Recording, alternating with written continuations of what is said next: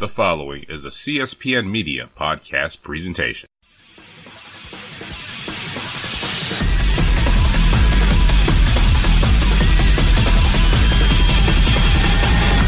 CSPN and the WrestleCast present to you Cast of Strong Style with your hosts JPK Moto and Don DeLaurente.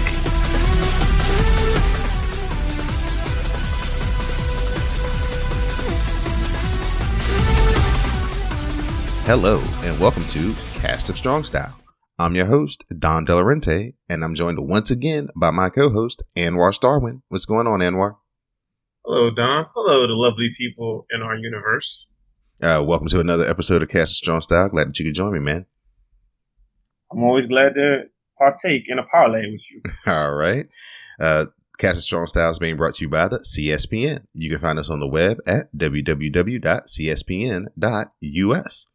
So, Anwar, we're going to wrap up the G1 tournament here on this final review, as we're going to have night 17, 18, and 19 of the tournament. So it's been a great tournament so far, and the conclusion was epic as well. So night 17, we start out with Michael Elgin versus Makabe. Elgin hits Splash Mountain and only gets a 2 count. Makabe fights off the powerbomb attempt, but Elgin rocks him with strikes. Makabe no-sells the lariat, and then Makabe hits his own. They trade strikes, and Makabe hits the DVD, and then he heads up top, and he hits that King Kong knee drop, and Makabe gets the win over Michael Elgin. Man, they drop bombs on each other. It definitely felt like to get my shit in type of affair, but I am not mad at that, man. Yeah, that was a really a good hoss match, like as I call them, where two big guys is going there and hit each other really hard, and no sell a couple of moves here and there too. So yeah, very entertaining. Yeah, man, I'm always here for those type of matches every once in a while. Our next match, we had the Hangman Adam Page versus Yoshihashi and his wig. What's going on, Moto? So Page fights back with strikes and looks for rite of passage, but Yoshihashi hits a destroyer for a 2 count. The backstabber follows, and then Karma connects, and Yoshihashi picks up the victory. Man, I like that destroyer sequence. I didn't really rock with this match. I don't know, it just didn't connect with me. Maybe it was just the wrong time me watching it or something. It just didn't go. It didn't work for me. But with that said, Page had a hell of a tournament, and Tacos, I mean, whether you wanted him in the tournament or not, he pretty much showed that he was worthy to be in the tournament with some of his like matches in the A block. So props to Tacos, and the future looks interesting for Adam Page. Just need New Japan to just lock him up. Yeah, I think their deals start back at like the beginning of the year or around the Tokyo Dome show. So if the contract is extended out to him, it'll probably be around then, close to around Christmas, I guess. They try to get in front of WWE if they come snooping around again. Oh, you know they're going to come snooping around, especially after what he just did at that tournament and what he's been doing across the year. If you've really been paying attention for real, Mm-hmm. If I was over there, I would be a big proponent to bring him in, but that's how it is. We had Bad Luck Fale face off against Minoru Suzuki. Fale looks for the Bad Luck Fall. Suzuki escapes and gets the sleeper. Suzuki then lays in strikes. Fale fires up, and Suzuki continues to light him up with more strikes. The sleeper follows, and Fale starts to fade. Desperado takes out Tangaloa, but then Tamatanga arrives. He attacks, and he hits the gun stun on Minoru Suzuki, and we get a disqualification. What did you feel about this match, Don? It was all right, kind of clash of styles. So, it's a little wonky here or there, but you kind of knew the run-in was coming. You just needed to know, how it was going to go down. And so they did a little bit of twist on it where Tamatanga came out of nowhere and just hit him with the gun stun. My question for you is, because I listen to a lot of stuff, and a commonality is, even with the lost weight, I mean, Fale still wrestles pretty much the same. You would think he would have more speed or something. It seems like he hasn't adjusted his style to his new Right. body. Yeah, I was just about to say that. I think he still has that big man, thing going on where he hasn't kind of spruced it up to add a little bit more, movement, a little bit faster pace to what he's doing. I think he would be good actually if he just take a look at some of Haku's stuff or Umaga stuff or even Rikishi, and maybe even Yokozuna. Like he could pick up some stuff and then add it to his repertoire. Not necessarily movesets, but just like little things that we can't really see, but it would help him. Because I do like Fale as a person because he's a likable person. He's very good, but it's just I can't really rock with some of his matches. Right. Yeah. I mean, I was listening to something today and everybody's like, well, he had good matches with Okada and he had good matches with Tanahashi and he had good matches with Omega. And it's like, well, okay. Just saying, some of the greatest wrestlers in the world in all time. Right. Anybody can have a great match with them. You just got to be an active participant with them. Right. Right. So we get Switchblade, Jay White. He faces off against Evil. The Kiwi Crusher connects for a 2 count. Jay gets a chair, but Evil uses the ref as a shield, and then he hits a lariat. The ref takes the chair from Evil, and Jay hits another sleeper suplex. Evil counters the Blade Runner, and we get a ref bump. Evil cuts off the chair shot with Everything is Evil, and Evil gets the win. Now, this loss was significant because it basically eliminated Jay White from being able to participate in the final. Yep, man, and I cheered. I'm going to be honest. I cheered. I was like, that's what you get, Jay. That's what you get. But yeah, this was a good tournament, closer for both of them. Evil's cleverness in avoiding danger and getting the win was great. Even though I didn't love Evil's tournament in comparison to his previous one or even his first one, he still has some really good matches within it. And plus, we got to give him a little break because he's been battling, I think, a leg injury or something. So. So I'm glad Evil got that win, and the future looks bright. I love that Jay brought back the Kiwi Crusher, and I like the Kiwi Crusher more as a finisher than the Blade Runner, to be quite honest. Yeah, it was good to see that. Hadn't seen it in a while. He hadn't really been breaking that out since he's kind of adopted this Switchblade moniker, but yeah, it was cool to kind of see him bring that back out. Like he kind of went to the wells, I'm going to have to do something a little different tonight. For people that don't really know how Jay wrestled previously, because wrestling as a face or a heel is different things compared on who is the wrestler. I would say go back from last year and check out the match that Jay had against Will Ospreay, and you can see what Jay could do as a babyface. Mm-hmm. It feels like he's just trying to find his path or something with that. His character is more stronger than his actual in the ring right now, and I don't think because he doesn't have the talent. I know he has the talent. It's just he's young, so right. Don't give up on Switchblade. Like I said on the last show, it's like they told him all the heels that they're pushing to just crank it up to the max instead of wrestle really good and use a few dirty tactics here and there, and just to show that you are the heel. But man, they were like, nah, turn it up to 12. It's danger when you have everybody doing that because it's room to be have heel do subtle, dirty stuff. I think Cody does subtle, dirty stuff too, the best. Right, for sure. Then we get our A block final matchup. It is the Rainmaker, Okada, versus the Ace, Tanahashi. If Okada wins this match, Okada will leapfrog Tanahashi, and Okada will go to the final. If Tanahashi wins this match or earns a draw, Tanahashi will end up in the G1 final. So Okada hits the twisting Rainmaker, and then he pulls up Tanahashi. But Tanahashi counters the second Rainmaker into a cradle for a great near fall. There's under 2 minutes left. Tanahashi hits the Dragon Suplex, and we get another great near fall. The crowd is just losing their minds right now. Okada looks for the Rainmaker again, but Tanahashi fights, and he counters the Rainmaker with a huge strike, and both men are down. Tanahashi heads up top, he hits the high fly flow, and Okada kicks out just as time expires. So as a result of the draw, Tanahashi is the winner of the A block and we'll go on to the final. It comes back to show you them early losses by Okada really put him behind the 8 ball. Right. Because if he would have had not lost one of those matches, it probably would have been some other type of tiebreaker because they both lost to Jay or something. I don't know.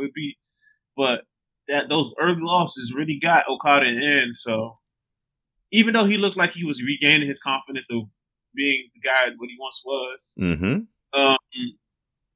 I was just like, man, that was a great match. It's like at times during the tournament, like Tanahashi put in really good and really good matches, but nothing on this level. It just feels like, okay, I'm gonna get myself through this tournament and then just hit you with this John Blaze stuff at the end.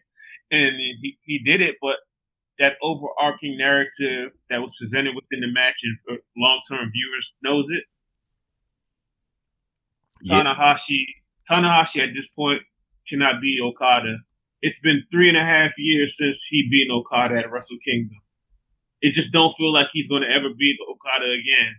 So, I mean, that was a nice touch to keep that stuff. See, that's that long-term booking stuff I love that I grew up with to a degree. Like, it's payoff for everybody that's been watching the shoot for so long. Because even though Tanahashi was close to beating him at G1 a couple of years ago in this match, he still hasn't beaten him. And even at Okada's lowest, Tanahashi still can't beat him. And that, as a proud man, that has to mess with Tanahashi. Yeah, this match was awesome, man. It was so much fun. Just the crowd was so into it right from the beginning, and the pace that these guys went at was just amazing. I think that these last 2 nights for Tanahashi, man, he just set a pace that was just amazing. And when it comes down to the last 2 minutes and Okada's getting ready to hit maybe what looks like that final Rainmaker, and then Tanahashi slaps him and stops him in like mid swinging on the clothesline. Oh man, that just took the crowd to a new level. And then he kind of hit the high fly flow or whatever, and everybody thought it was over. And right as he kicked out, bell rings, and Rish was looking around like, "Oh, that's the time." Oh, word! Yeah. So just a great build up to the finish, and just a wonderful match. A lot of places have this as a 5-star match in their rating. So, and I got it 5 stars too. Like you don't overthink that. You feel it. Right. It's a feeling, and if you don't feel it, you shouldn't. It's not a 5-star match, or it's not a classic match. I mean, it still could be a classic match, but it's not a 5. I felt it after the match, like this is 5 stars. So yeah, I went 5 on it. Yeah, I did too as well. 5 on it. This is Cast of Strong Style. I'm your host, Don Delarente. I'm joined by my co-host, Anwar Starwin, and we're in the middle of reviewing the final 3 nights of the G1 Climax. So we're going to move on to night 18. These are the B block finals. We have Tama Tonga versus Yano. Tama Tonga shoves the ref down, and Yano makes the big comeback with a throw and a tackle. Tonga, Low, and Fale arrive. Officials head them off, and that allows Tonga to attack Yano. Tonga shoves the ref down again, and then gun stuns the ref for the DQ. What did you feel about this match, Don? Oh, it was fun. Tama Tonga comes out there after they issue that edict, and I think one of the first words he says is "motherfucker." So it's like, oh, it's good to see that he's adhering to the new non-curse words, English curse words on the broadcast. So yeah, that got off to a rip-roaring start. And the DQ, whatever. It was weird that he actually did it to the ref this time, though. It's like, oh, really changing it up this time. I can't remember. Was this like the night that they got kicked out the arena? Yeah, it was. I saw the video of that afterwards. I was laughing. Actually, I saw them getting pulled out the arena because I think I woke up like literally like around that time, and I saw them getting yanked off the stage. And I was like, "Yeah, wow, just wow." It's like, no, you got to go.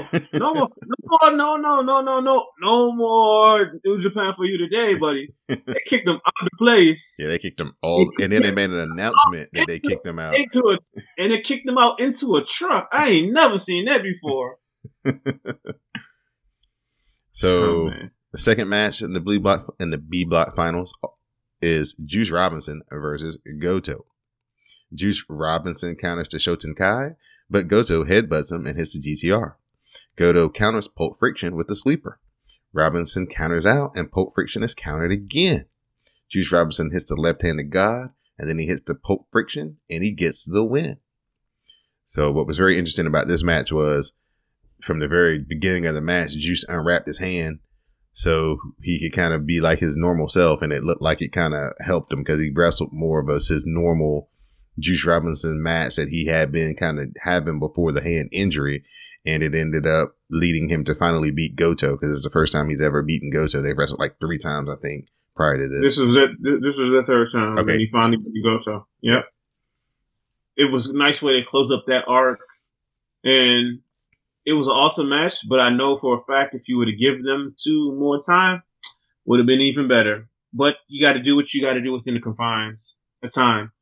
But yeah, it was a dope. It's crazy to see that Goto only finished with 6 points, but he did what was best for business and help like give Juice that little boost. Even though Juice finished with like a low score, that the last image in people's minds who saw that his match in the finals, is that he won, and he won versus the reigning never champion and a person that has been his white whale. So that's a big win for Juice on multiple levels. Yeah, definitely was.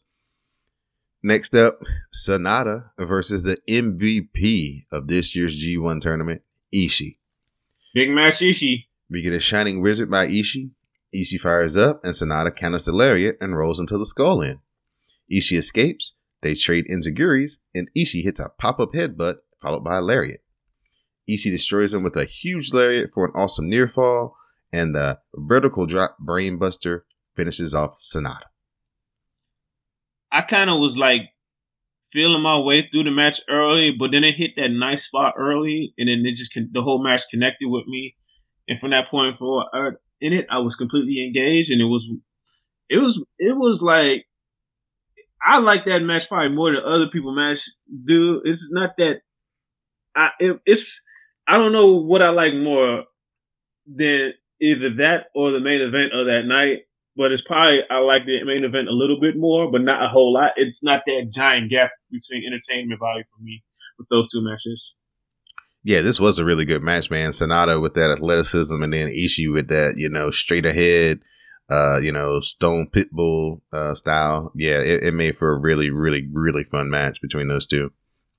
Yeah, man. Like, it's just a lot of people felt like last year should have been the year for Sonata to break out. And even though he doesn't have the points, he broke out more this year. It's funny how that works out, where people were expecting Sonata to break out last year and it was Evil. Mm-hmm. And this year it was more people just expecting Evil to like continue on the same trajectory, and people hoping for Sonata to do good, but not being too confident about it. But it's funny how life works out sometimes. We move on to our semi-main event. We have Naito versus Zack Sabre Jr. Zack Sabre Jr. lays in PKs, but Naito blocks one, and he hits the German and the flying forearm. But Zack Sabre Jr. gets the European clutch for a 2 count. The Fujinami Cradle follows for a 2 count. Zack Sabre Jr. counters Destino, but Naito gets it on the second try. Zack Sabre Jr. counters the second Destino attempt into the Zack Sabre Jr. driver, or the Takamichinoku driver, and Zack Sabre Jr. picks up the victory. Boy, my timeline was in shock. Shock and frustration, and also jubilation. That hug that like Taka and Zach had after the match was awesome, and one of those feel good moments. Even though they're heels, but you still feel good because it was an awesome moment. Like Uncle Taka giving his co-high like a hug. That was awesome. Like, yeah, man, this match was awesome, and like Zach saving that Zach driver for just the right moment, and he to put away Naito, because I don't think he used that move the whole damn tournament. So anybody who was paying attention, you was waiting to see when he would use it and who he would use it on, and he used it on the People's Champ Naito. So sorry, LIJ fans. I am one too, but hey, man, this match was awesome. Yeah, the Budokan was definitely behind Naito in this match. Yeah, man, they were behind Naito. They wanted him to win so bad, and now like Zach is 2-0 versus Naito for the year. Mm-hmm. So Yeah, he has that over Naito's head too. So yeah. And then I love how like Zach got Naito back for being a dick, and he was not here for it, and he clowned him. He clowned him before the match. He clowned him after the match, and hey man, when you win, you can say what you want. What was funny is, Naito was taking his time getting to the ring, getting out of the suit, and starting the match. And Zack Sabre Jr. was going ballistic, screaming across the ring at him. I was like, holy shit, he's caged up right now. He is ready to go. Mm-hmm. Yep. He was salty, and he made Naito pay for that. Yeah, he did. So now we move into our finals, the B block finals. Kenny Omega facing off with his Golden Lover counterpart, Kota Ibushi. If Omega wins this match, or draws, he gets into the final. Ibushi has to win this match, and by virtue of a lot of tiebreakers, Ibushi will end up going into the final. So Kota Ibushi heads up top, and he misses the Phoenix Splash. We get a V trigger to the back of his head from Kenny Omega, followed by the J Driller, and we get a near fall. The V trigger connects, but then Ibushi counters the one-winged angel. Omega then hits the Omari Driver variation and covers for a 2 count, and that gets followed by another V trigger. Omega climbs the ropes and looks for the super one-winged angel, but Ibushi fights for his life and climbs on Omega's back, and he then comes off with a double stomp. Ibushi follows him back up top, and then he hits a super Tiger Driver, but Omega somehow kicks out. The Kamigoye connects, and Kenny Omega is done as Kota Ibushi advances to the G1 final to face Tanahashi. Man, putting these two guys versus each other is dangerous, but it's so entertaining. They broke out some really donkey type stuff, but it was so awesome. That super Tiger Driver off the top ropes, holy shit. Each other. No, be careful, guys. I was like over there being scared, and he hit. I was like, ah, scream. I like the fact that yes, we are best friends or lovers, but we will, when it comes down to it, we all want to be in the main event, and we want to be the main event of Wrestle Kingdom. So we'll give each other everything, just like we give anybody else. It's no holding back. And even though I say it's no holding back, I think they save some stuff for the future. So this is an awesome match. One of the best matches of the tournament, and a nice conclusion for Omega, who had a great tournament. Not MVP, but close. So it was a big win for Ubaton. Yeah, man, that was a great match. The crowd was going crazy, and Kota Ibushi winning was definitely a favorite. It definitely went over well with the crowd. They were very excited to have that happen. And then the end, the Young Bucks out there, kind of, and, Kenny and celebrating with Kota and everything like that. Because it took them a minute to kind of figure out the points and stuff. So they were kind of all in the ring together there for a second. So that was a really cool visual to see all four of them kind of, congratulating Ibushi once the announcement came down and everything like that. So that was pretty cool. That was a really cool touch, yeah. And how they all went back to the back together. That was pretty cool too. Right. This is Cast of Strong Style. You can find us on the web at cspn.us. You can also find us on Google, Stitcher, SoundCloud, and iTunes. So we're getting to night 19, the final night of the tournament. We're going to talk about some things on the undercard before we get to the actual final match, the main event. So we had the return of Cody to Japan, and he teamed up with Hangman Page to go against Juice Robinson and David Finlay. So Cody fights off Pulp Friction. Finlay makes the save, but Page hits the buckshot lariat. Cody and Juice trade strikes, and then they trade kicks. Juice looks for Pulp Friction, but Cody hits Den's Fire for the win.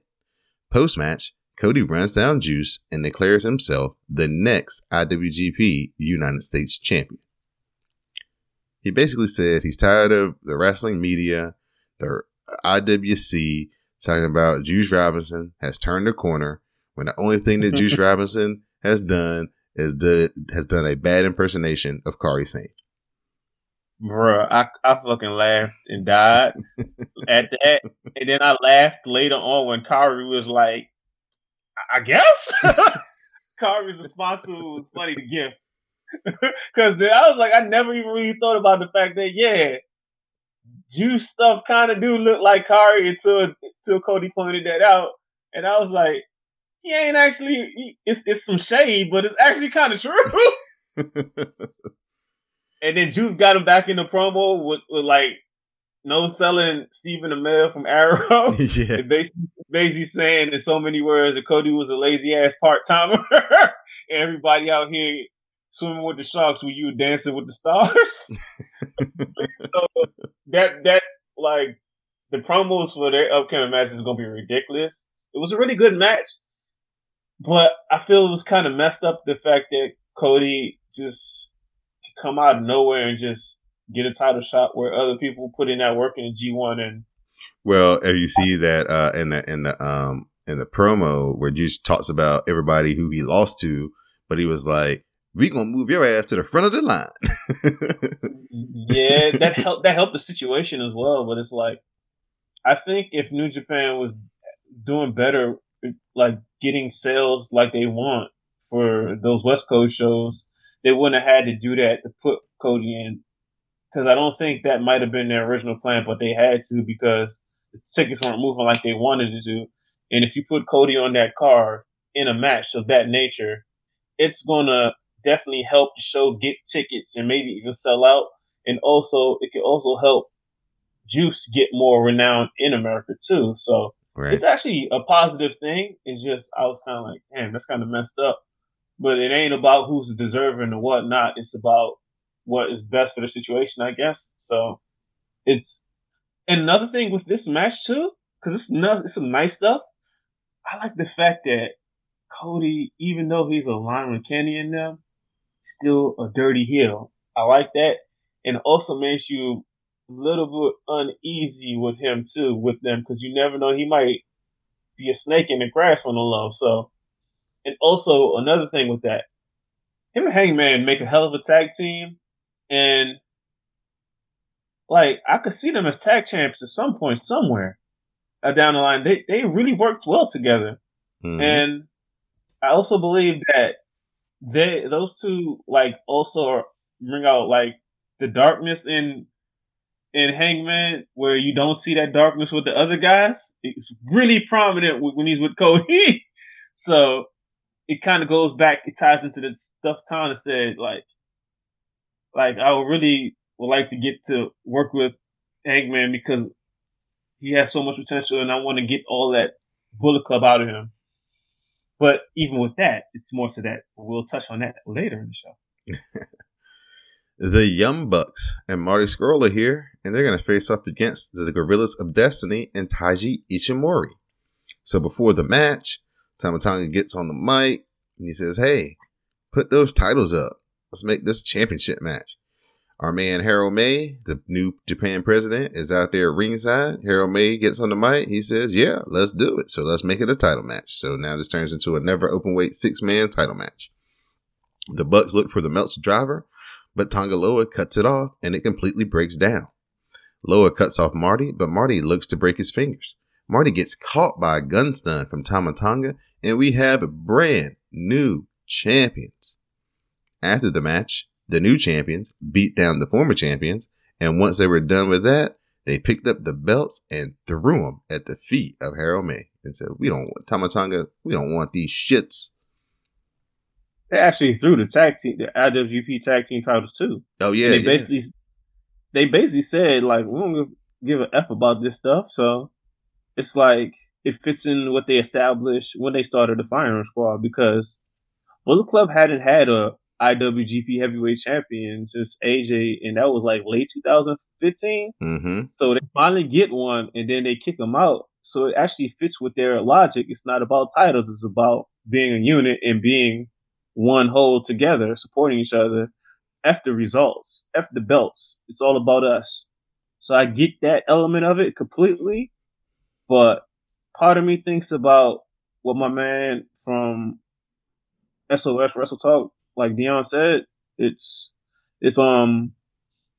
these dudes are kind of, if you're not really paying attention to like the product, they low key stealing stuff from LIG creative wise, because like Evil and LIJ have been about like, really, man, it ain't no leader. We all just one family, bro. So they Fire Squad is stealing that, and now they done this stuff with the title belts, and that's a direct steal from like LIJ too, because let's be real, you saw what Naito did with the Intercontinental World Championship. So don't remind me. Me and Naito had a very strenuous relationship during those runs. Oh, Don, I'm bringing back. I'm giving you PTSD, buddy. Oh, Don. Well, don't let my man get any title again, because he's gonna be slinging it again, and I'm gonna be all the way here for that. But yeah, it's. I love that Ishimori is also like aligned with them too now, so that's good. They need that workhorse talented dude, and he definitely brought a really good element to that match. I was happy to see him, because I hadn't seen him in a while, because he's been on the back burner since Super Juniors. So getting him heated up, giving him a title, and hopefully he'll be in the running to get that IWGP Junior Championship. But yeah, man, Reborn, man, Reborn. He really shined in that match. But yeah, man, the stuff with Harold May and people beefing about that, I personally don't want to see a on-air character in New Japan. Mm-hmm. But if you listen to the crowd, they actually were really hyped for the fact that they came there just expecting a regular match and then got a title match, and it actually added to the energy in the match if you actually really paid attention. So that's one of those divides between the people at home and the people in the crowd. The people in the crowd for it, and the people at home were not. So Harold let out the statement about he's apologizing and whatnot. So just chill out on being on air. We get that from the other company. We don't need it here in New Japan. We're here for like the guys just doing what they do without any of the like front office getting involved. Right. Do you think that they did that because they're trying to attract more Western viewers, and so they gave them something that they're kind of more accustomed to, but that authority figure kind of making a matchup kind of on the fly type thing? I kind of do, but you got to be careful with doing that. You could still achieve that goal without having someone on air say it. You could just have somebody from the back come back and just whisper in the referee's ear and say, it's been approved. It's ways around it without having an on-air person. You got to be careful with that. You got to be careful putting all those Japanese titles on gaijins. Well, let me rephrase that, foreigners. Because you're based in that country. It's a balancing act. You can't have too many foreigners as champions. Even if you're branching out on a worldwide basis, you got to kind of also cater to your base, because don't sleep on the fact that All Japan is starting to heat up. Don't sleep on the fact that Dragon Gate, even though they're not doing the business they used to do, they still can turn it around at some point. So and Big they Japan, have competition. Even though it's like a comedy thing, a lot of people are starting to go to that now too. That's getting a lot of buzz too. DDT has their base. They do their own thing. So you got to be very careful about that, buddy. Our next match, we had Kenny Omega, Chase Owens, and Yujiro versus Yano, Jay White, and Ishii. Ishii cuts off Owens and walks through super kicks, and then Ishii hits a headbutt and lariat. Owens again looks for the package pile driver, but Ishii kills Owens with the lariat, and the vertical drop brainbuster finishes off Chase Owens. After the match, Ishii officially challenges Kenny Omega to an IWGP Championship match. Oh, yeah. Where do we get it? Is it going to be King of Pro Wrestling? Is it going to be the Destruction Tour? Probably going to be King of Pro Wrestling. Whatever it happens, I'm going to be all the way here for it. I don't care if Ishii wins. I mean, I would lose my mind if he wins, but I'm here for that rematch, because that G1 match is ridiculous. And every Omega and Ishii match has been great matches. So why should I expect anything less, You're right. One of the funniest things I've ever seen in this match is Jay White starts it off, and he's in there for about a minute or so, and all of a sudden he just tags Yano like out of the blue, And Yano wasn't ready, and Jay White just hopped the fuck out the ring straight to the floor and like starts almost like walking up the ramp. And he's just telling Yano, get in there, get in there, get in there. Yano's looking around like, I'm not ready. It's so funny. Oh man, wow. So, in a surprise, Rey Mysterio Jr. is here, and he's teaming up with Kushida and Taguchi dressed up as some type of cosplay character. Sengoku Mai is what his name was, versus Sho, Yo, and Okada. This was a lot of fun. It breaks down as Okada and May hit stereo topes. Rey sends Yo to the ropes, and he hits the 619. Then Rey hits a springboard splash, and Rey Mysterio, Kushida, and Sengoku Mai beat Sho, Yo, and Okada.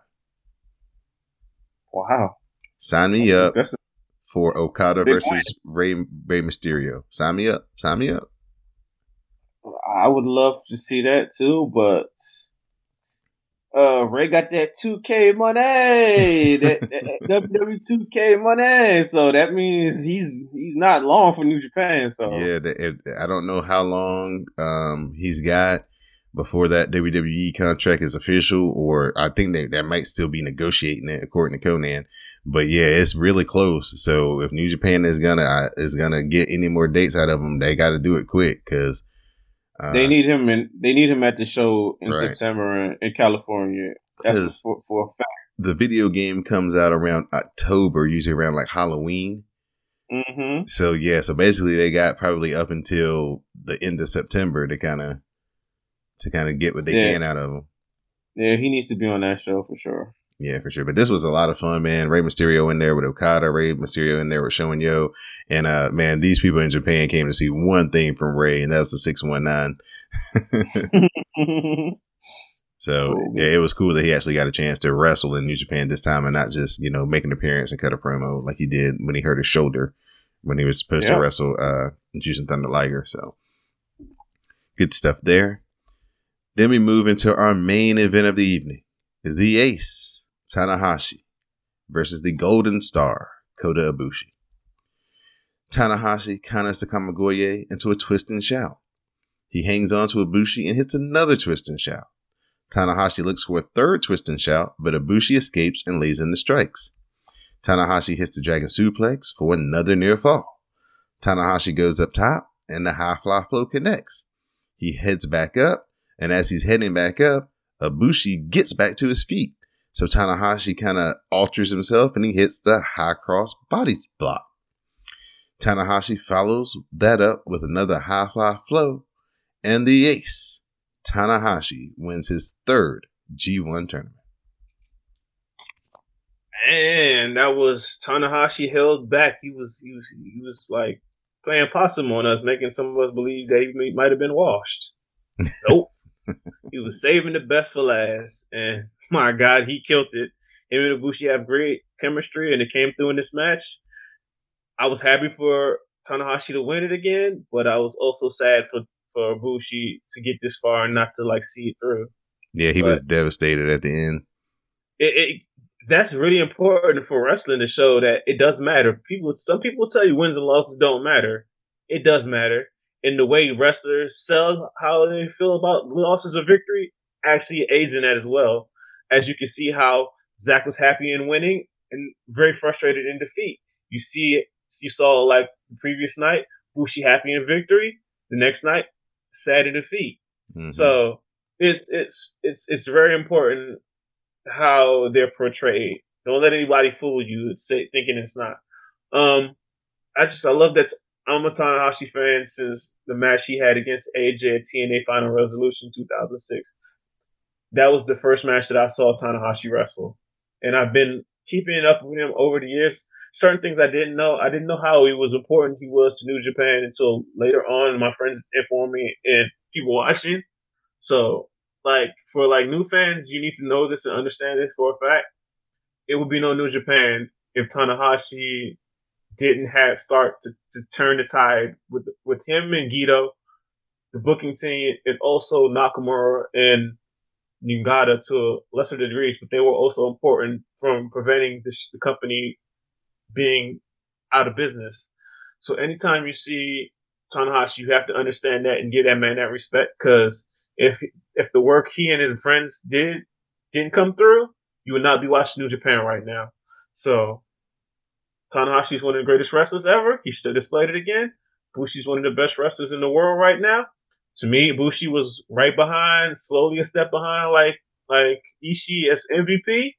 So hopefully the greater days ahead for Kota, and here we go. We'll see how that main event go, because Tanahashi and Omega have not faced off since that New Beginnings match in 2016 when they were wrestling for the IWGP Vacant Intercontinental Championship, and they have not interacted on a singles match since. So that match is protected. This may be Tanahashi's last main event match at Wrestle Kingdom. So I expect him to go all out, whether he wins or loses. It's fine with me, because I'm getting to see Tanahashi in a spot I didn't expect to ever see him again, to be quite honest. And I know Omega, as a person with pride and wanting to always have the best match, they're gonna bring it all out, and we'll just see how the chips may fall. But now we head into the post match stuff, and Tanahashi playing little mind games and talking about, I don't know about Ibushi. He's a great wrestler. He's one of the best wrestlers, but to him to fully reach his potential, he needs to separate himself from Kenny, because it's going to be hard for him to be the best person he possibly could be with that relationship. And yeah, Omega was not happy about that. If you saw him replying to the translation from Chris Charlton, who was excellent on commentary again, that the commentary for the tournament was great, but especially when they brought in Chris for the last couple of nights, he gave exposition for stuff that some of us didn't know. Yeah, so he had a lot of history, with how things were linked up and progressions, and how, hey, they haven't done this since this few years back. And yeah, he had a lot of good information. Like, if you want to get more information from him, just check out his books, because they recently came, like his new book about the history of the Dome and other companies wrestling with it is out. So yeah, check that out. And he's had another book from a couple years ago, so you should check that as well. He's a good dude. But yeah, man, just Tana just poking the bear, and Omega did not really like that, and then he started firing off for him. Shoot, and he said, "That's why you ain't all in, brother." He's like, "That's why you ain't all in, you old bastard." So many words, and then because I think Chris also talked about Tana playing them tricks with Tacos. Talk about Tacos got a lot of talent, but it ain't really working for him in Chaos. He needs to come with me, and I could get the best out of him. And also what he said, and how, like what I was talking about, Hangman. Hangman, to reach his full potential, he needs to be with me, and I could get it out of him. And for me, as a person who watched other sports, this stuff kind of reminded me of the mind games that Kobe played on Russell Westbrook and tried to play on Kevin Durant when they were like on Team USA with them, because he saw them as threats. So he tried to just say little things to throw like Russell off, but they weren't going for the cheese at the time. Eventually they did, but he was already out. But just old tricks veterans do to young people that might be in their way, or like units that could be in their way. So they try to weaken them, so to open up the lane for them to do better. So it's just like over there messing with Bullock, messing with the Elite, messing with Chaos. Yeah, y'all be looking like Tony, like you just like this cool old dude, real smart, bro. You went to an Ivy League school in Japan. Don't sleep on him. One of the coolest things and of the whole thing was my man Shibata was out there in Tanahashi's corner, and then after the match, Shibata lifted Tanahashi up and did like a lap around the ring. I almost lost it. Brother, I fucking lost my mind at that, because Shibata's one of my favorite dudes. It was very emotional for me, because Shibata's my guy too. Just see him out there smiling, being happy for your friend, even though it's not you, and you can probably visualize yourself in that position, but you being there for your friend. Those two are two of the three New Japan, new generation, or current generation Musketeers. It's Tanahashi, Shibata, and our man doing a best getting them checks impersonation in WWE, Shinsuke Nakamura. That is the three musketeers of this generation. So to see two of them together like that, and the memes afterwards and the pictures of them just, oh man, that just gave extra meaning. And Kenny being in Ibushi's corner, even though he lost in the previous night, was also a great factor in them giving out information and like advice in the course of the match. That shit gave it another level on the match too, as itself. So it's like those little things matter, man. Man, it made me really happy to see Shibata just out there and just enjoying life. Yeah, he looked like he was doing good. He looked strong. He looked, you know what I'm saying? He looked to have good mobility. So yeah, it just made me reflect like, dang, you know, like Hamna got fucking carted out of the ring, couldn't fucking move for like a month, and he actually wrestled on this card. Shibata it was great. Just took a headbutt and freaking, you know, can't wrestle no more. Like, whoa, life is unfair. Yeah, life can be really unfair, but also we also have to keep in mind these are some of the best athletes in the world. So for them, this is just another challenge for them to get up and do better. So I'm happy to see them moving around and being good again. I'm probably one of those people still hold out hope. We see Shibata wrestle again, but I don't want him to risk his health. So if I don't ever see him again, I still have all those memories and all those matches I could go back and watch. So props to Shibata, props to Tanahashi, props to Ibushi, and props to Omega. It was an awesome night. So as we put a bow on this year's G1, just go through kind of some of the matches that still stick out to you, and I'll try to come up with a few different ones if you because I'm pretty sure we're gonna have about 3 or 4 of the same ones. But go ahead and start with your list, and I'll kind of fill in from there. The best matches, I'm not going to give them a number. Of course, Tanahashi versus Okada.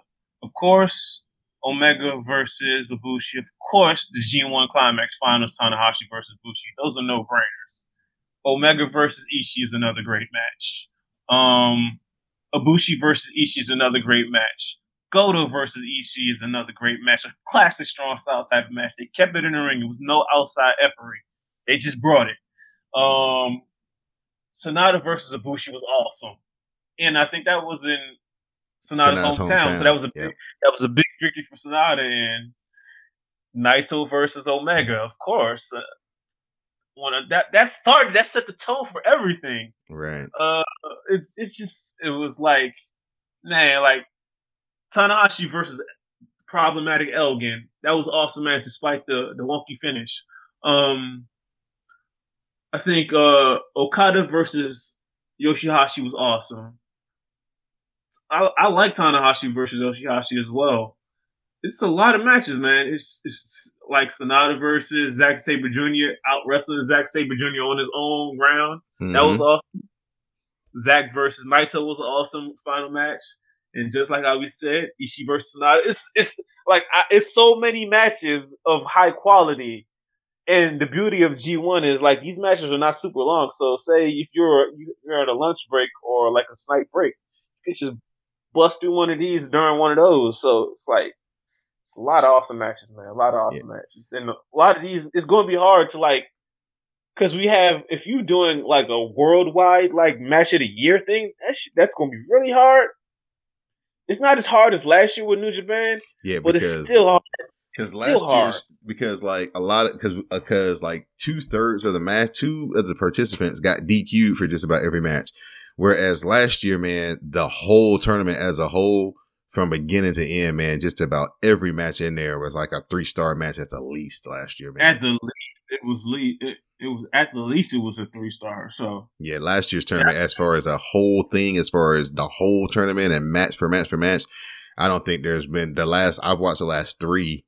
And that was definitely the best out of the last 3. Out of the last 3, I would agree, but the 26 is pretty good too. Though. Don't sleep on that. 26 is pretty good. I think the one in 2013 was strong as well. I remember that being really good. Another match that you didn't have was Goto versus Ishii. That was a very good match. Actually, I did have Goto versus Ishii. You said that one? Okay. Yeah. And I think you got all the same ones that I had then. I'm trying to think if there's something else, another one that I may have, Zack Sabre Jr. versus Coda. Did you get that one in there? I forgot about that. Yeah, that one was really good. What about Zack versus Omega? That was pretty good too. That was really good too. Yeah. So the B block in general, man, you can just basically go through and just be like, every match in this B block was pretty fucking fire. Yeah, that was the athleticism block, but we got to give Goto some grief. Don't put all the champions in one block again, brother. Yeah. Don't do that again. Nah, man. If you're gonna put a predominant amount of champions in one block, I guess okay. But split the difference, bro. Like, have at least 2 champions on one block and the other champions in the other block.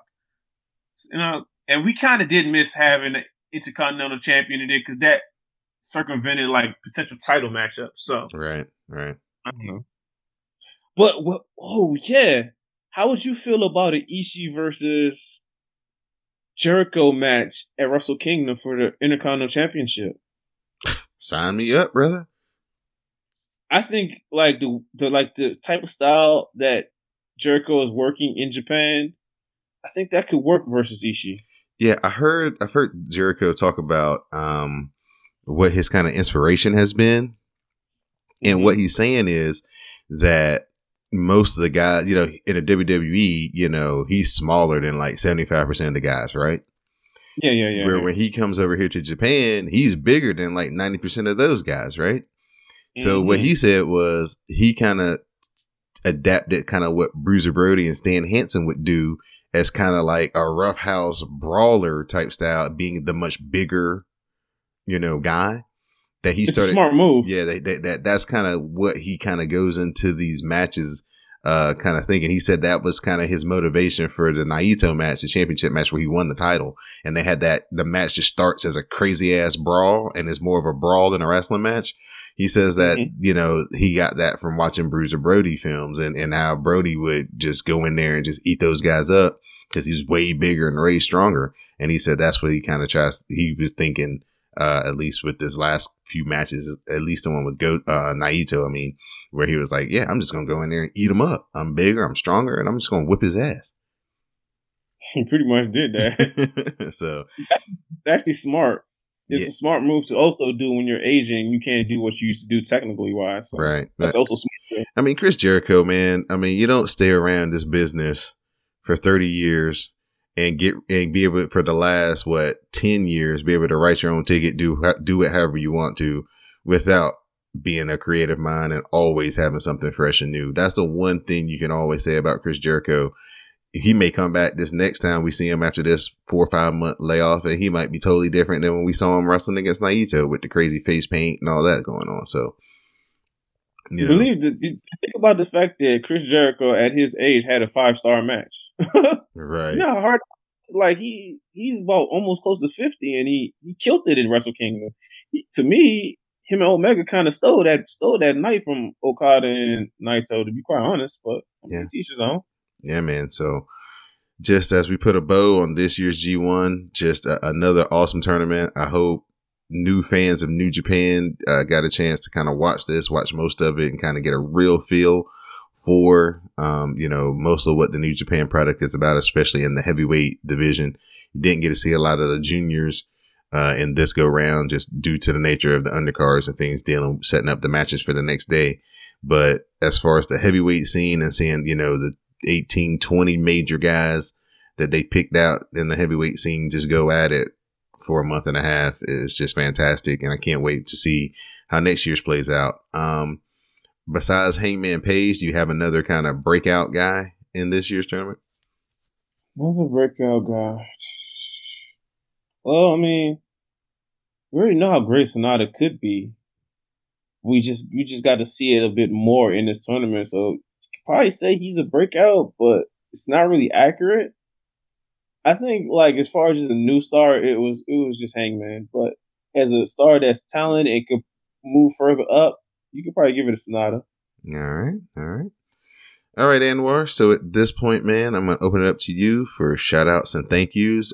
We've got a little hiatus here. The next New Japan events won't take place until like September 7th, I think I saw on the schedule. So got a couple of weeks here for the guys to kind of get rested, recover, go home, heal up, and then come back and we'll get ready to head towards, is it Destruction that we're getting ready to head towards, or the King of Pro Wrestling? I think it's King of Pro Wrestling. I think Destruction. Okay, yeah, so we'll be on the road to Destruction when we come back in September. So looking forward to that. It was weird on Monday not having 2 hours of awesome wrestling to watch. Yeah, it was. It's been kind of weird, the last couple of days. So shout outs and thank yous, Anwar. Shout out to Moto. Miss you. I want to hear your voice again. I'd rather hear you on this podcast than me, but because I'm such a fan. Hope everything's going well. Hope if they're not, they get better. Shout out to Natty and the rest of the Hearts.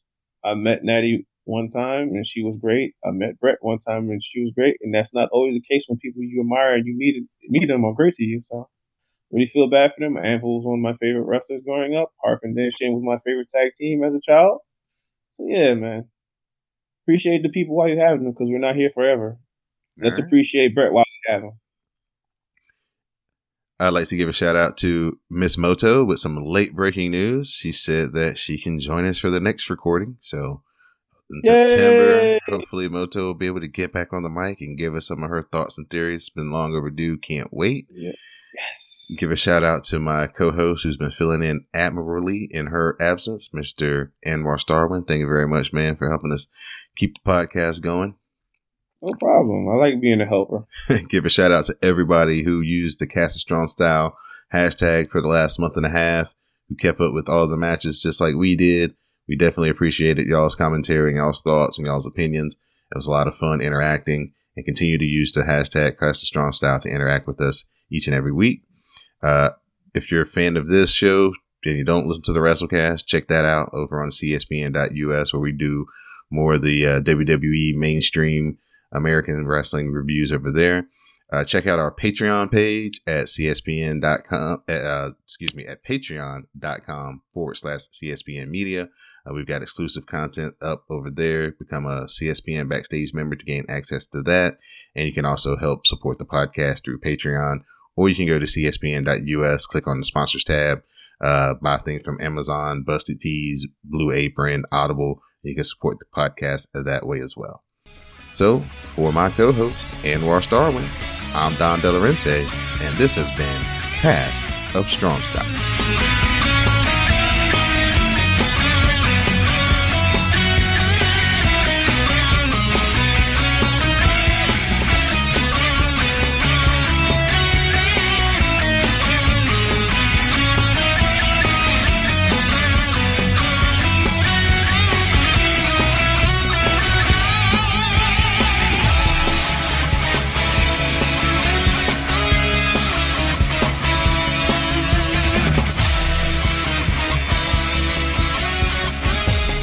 Cast of Strong Style.